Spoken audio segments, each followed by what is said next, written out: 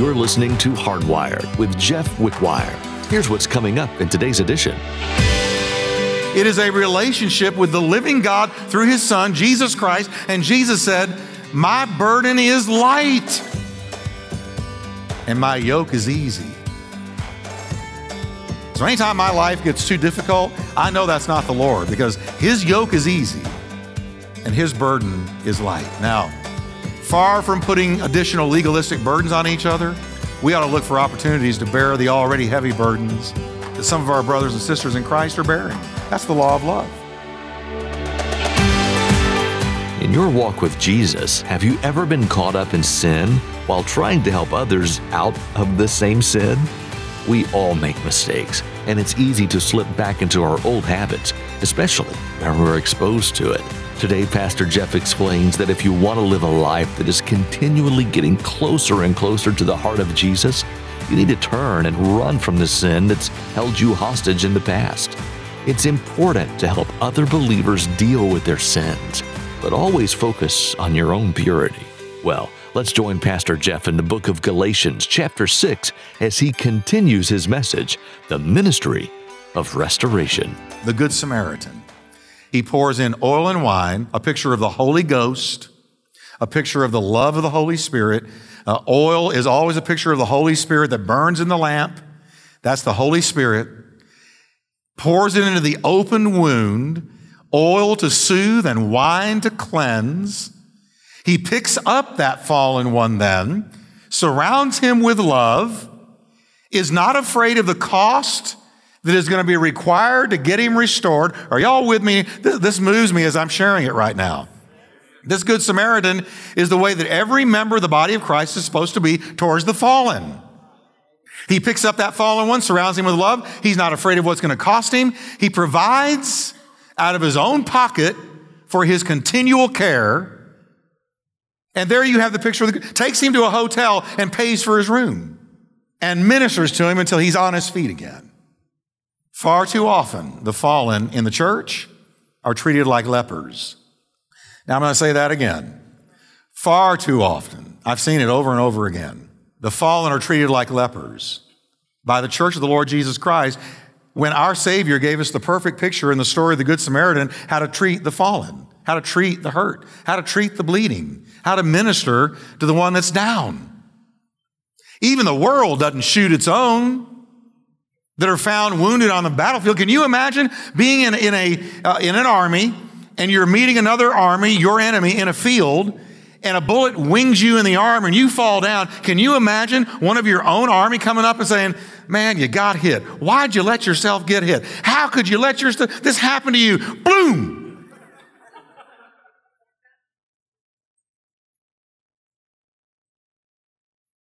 But I'm going to tell you, I've been on the receiving end of that, and it is vicious, and it is painful. And I told myself, I will never do anyone that way. Because when you're fallen, when you're down, when you're shot, you need a Good Samaritan. You need Jesus coming up and going, "Let me pour in the Holy Spirit. Let me pour in the cleansing wine. Let me get you on your feet. I don't care what it costs me. I don't care what lengths I've got to go. You are worth restoring. You are worth getting back in the race. You are worth, because you're a valuable soldier. So whatever it costs me, I'm going to pay it to get you restored." And I've seen many through the years treated the same way. And it's a sad thing, because like I said, even the secular lost world doesn't do that. The church does too often. It's one of the great shortcomings and the glaring faults of the body of Christ. No doubt, Paul has in mind those that had already fallen prey to the false teachers. The whole book of Galatians is about those false teachers that came into the church, and they were luring and seducing and deceiving Paul's spiritual children back into Judaism. And many of them had fallen into it. So there's no doubt about it that they were now seeing their mistake, and they were wounded on the side of the road because they had believed doctrinal error. Their relationship with Jesus had been hindered or hurt or cut off altogether. And Paul is now telling the truly spiritual people, don't you dare kick the ones out who believe those lies. Don't you dare treat them carnally. I want you to do with them what the Good Samaritan did. You restore them. Every one of them are worth restoring. Church, there's not a child of God that's not worth restoring. I mean, there's not one. And you know what? I don't know of a child of God that's ever fallen that did not hate it deep in their innermost, hate that they fell. Would do anything to reverse it. They're not sitting there going, all right, good deal. You know, I fell, I'm in sin now, I'm loving this. No, they hate every microsecond of it. But they know they're fallen. They need restorers, not elder brothers. Remember the elder brother in the prodigal son? Prodigal son goes off into sin. I love Jesus' parables. The prodigal son goes off into sin, spends all of his inheritance on prostitutes and crazy, wild living, comes to himself and says, what in the world have I been doing? I lost my mind. He says, I'm going home, but I know the father isn't going to receive me as a son. But I'll just tell him I'm willing to be a servant because even the servants have it better than I have it in this pig pen. So he gets this speech in his head. He's ready to give his speech to the father. The father sees him coming from a distance, has been waiting for him the whole time, has not one time disowned him as a son. I'm going to say it again, has not one time disowned him as a son. Didn't say, well, I disowned you, but since you're repenting, you're back again. You're unborn, then born, unborn, then born, unborn, then born.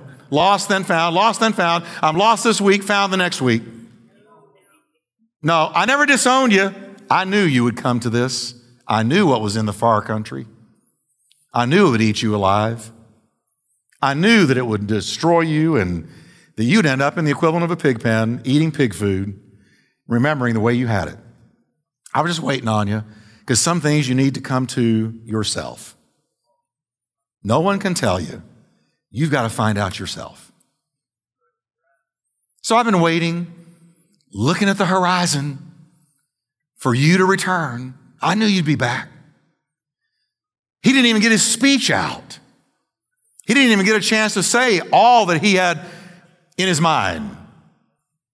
He said, bring the fatted calf, put shoes on his feet, put a ring on his finger, put a robe of righteousness back on him. For this my son who was lost is now found. Now, amen. That's the prodigal son. So in the same way the prodigal came to himself, these people in Galatia, these saints who had been won to Christ by Paul, were seeing their mistake. And they needed the gentle hand of restoration, not the slap of condemnation.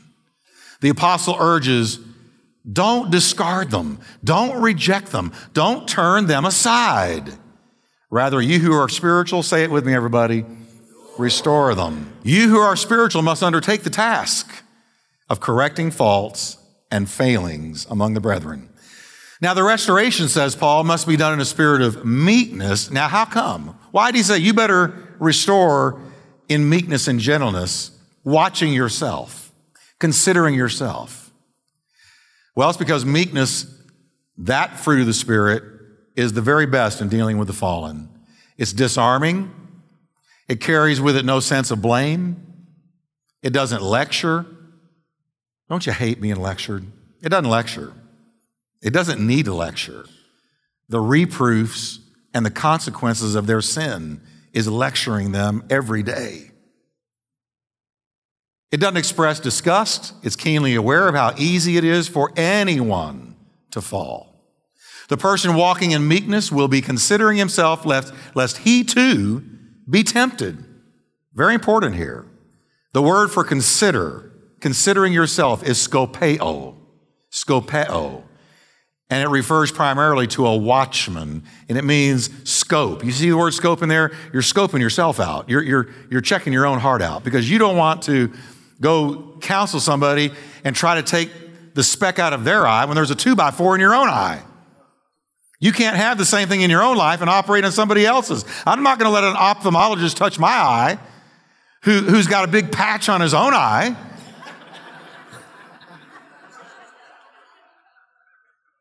But a lot of Christians, they live in, the same thing they condemn others for. So he's saying The idea is that the one doing the restoring must be ever mindful of his own frailty, because temptation lurks in the path of all of us. How many of you know you could fall? Boy, I wish I'd have seen every hand.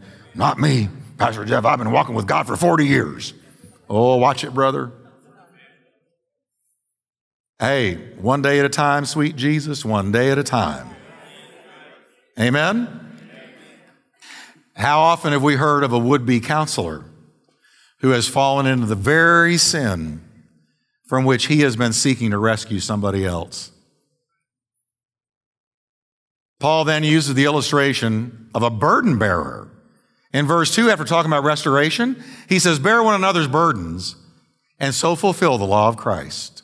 Bear one another's burdens. Am I my brother's keeper? Yes, I am. The law of Christ is the all-encompassing law of love. What is the law? Notice he says, fulfill the law of Christ. What is it? What's the law of Christ? It's love. The Judaizers were trying to load those believers down with the impossible burden of the law and Jewish tradition, which we saw over and over again in Galatians. Can't save you. You can't do it. You can't perform it. There's no way you can keep all the commandments because the commandments are weak because of our flesh. Jesus graphically described the Pharisees, and I've known a few. Matthew 23, verse 4.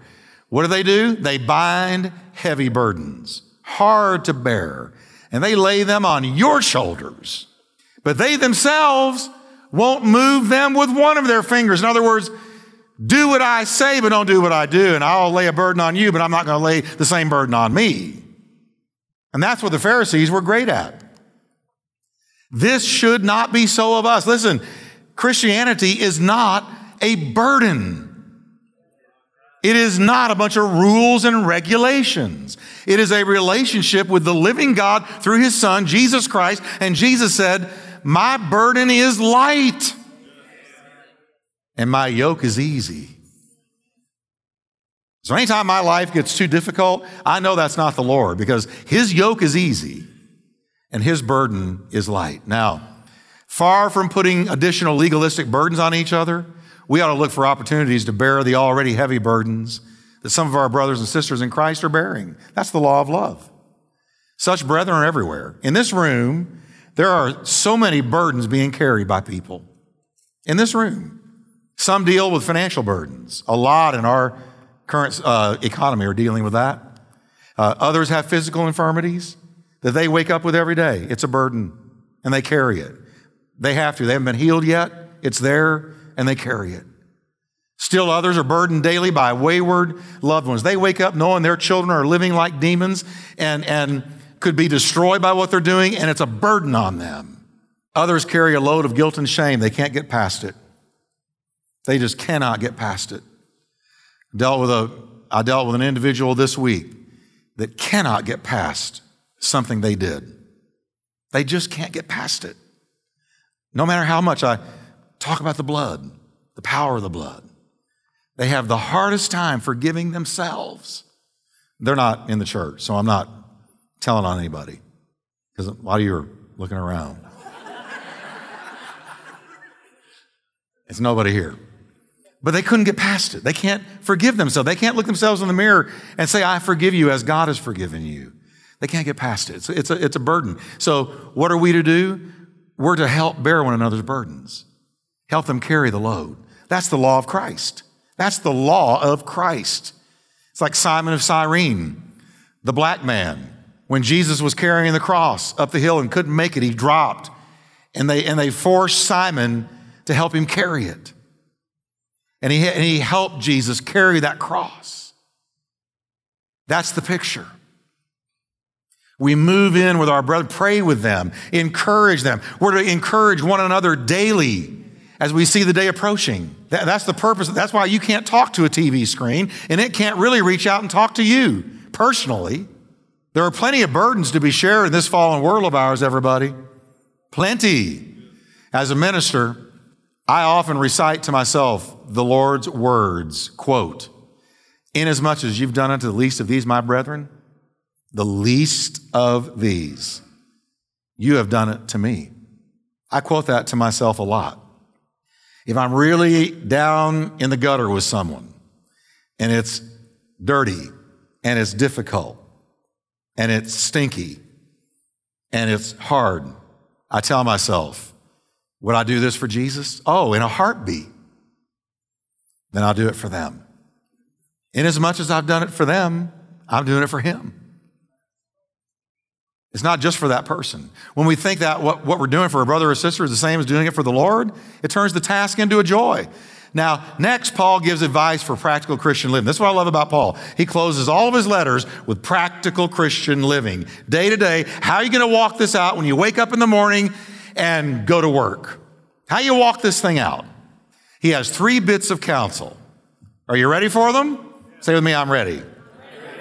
Turn to your neighbor and say, get ready for Paul's counsel. He's going to tell you how to live the Christian life where the rubber meets the road. Okay? First one, mark your own boundaries. Here's the verse.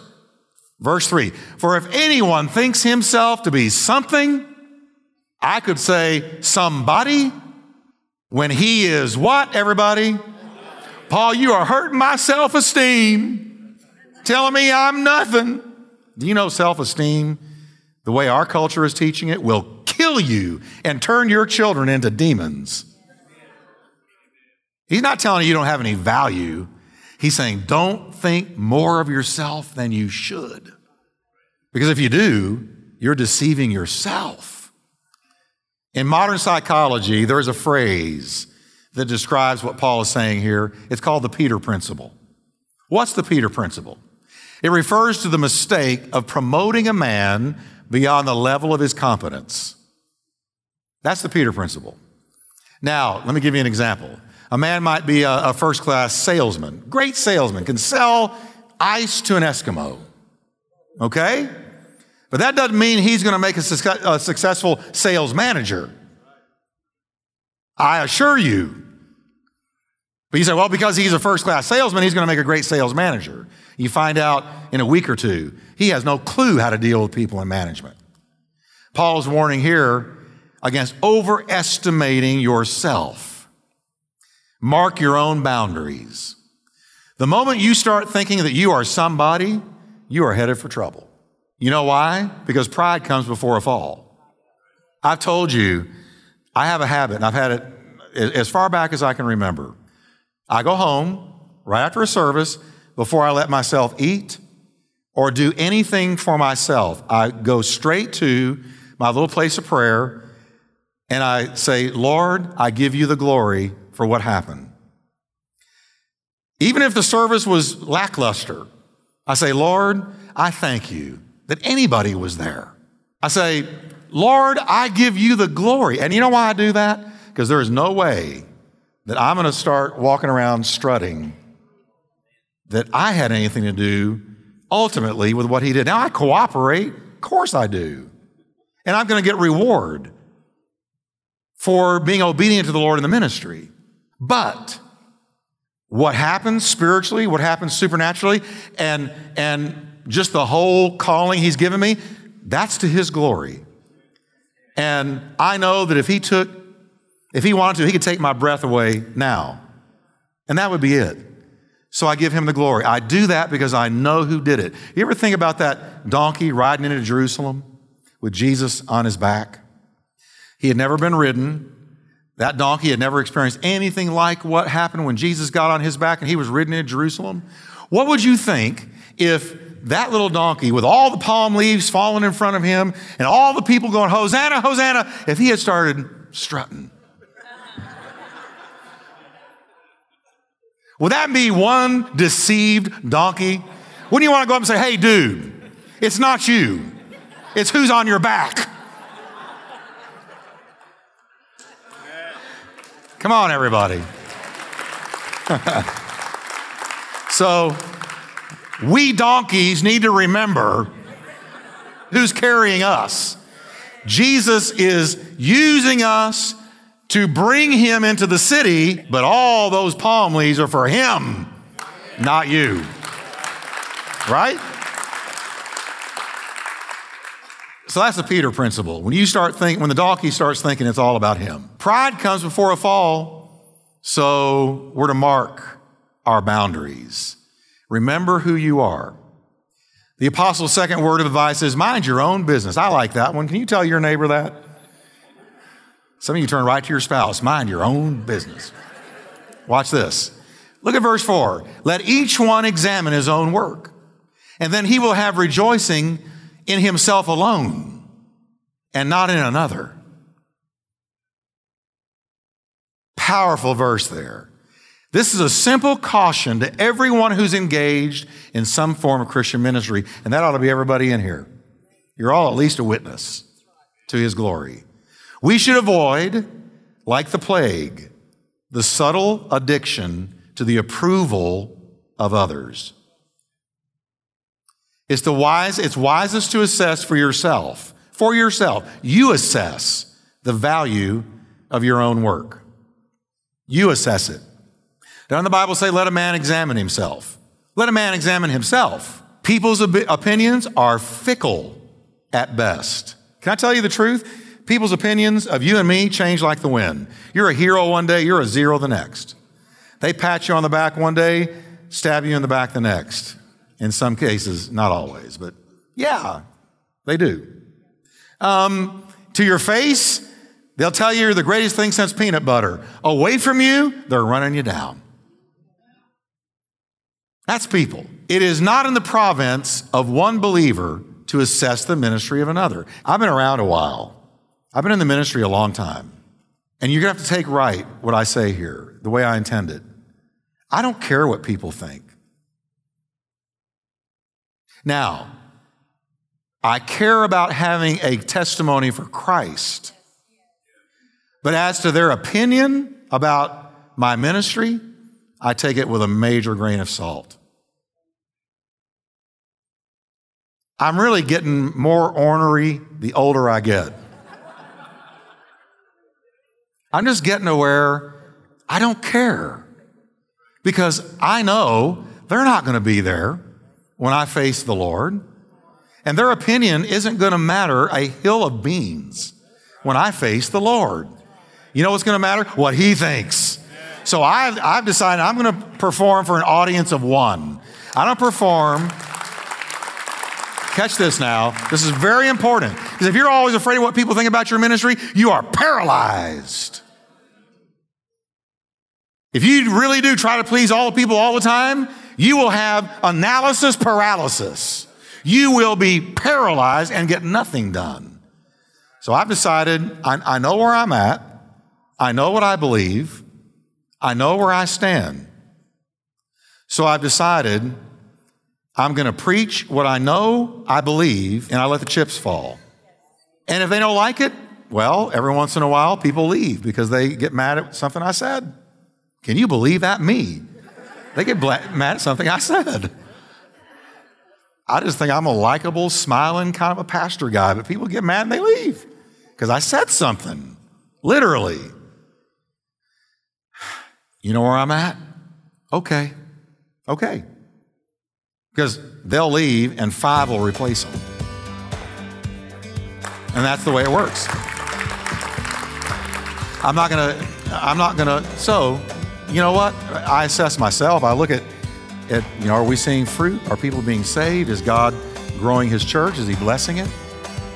And if so, then I'm okay. And as long as I have peace with him and I'm doing what I know he told me to do, I'm okay. What a wonderful word from Pastor Jeff in today's message. We were shown what it means to be a healthy Christian that supports and is able to be supported by fellow believers. It's not enough to try and do it all on your own. If you want to experience all that God has in store for you, nothing is more important than surrounding yourself with healthy brothers and sisters in Christ. Live out your full purpose by letting fellow believers be your support system. We'd love for you to have additional resources. Here's Diane with more.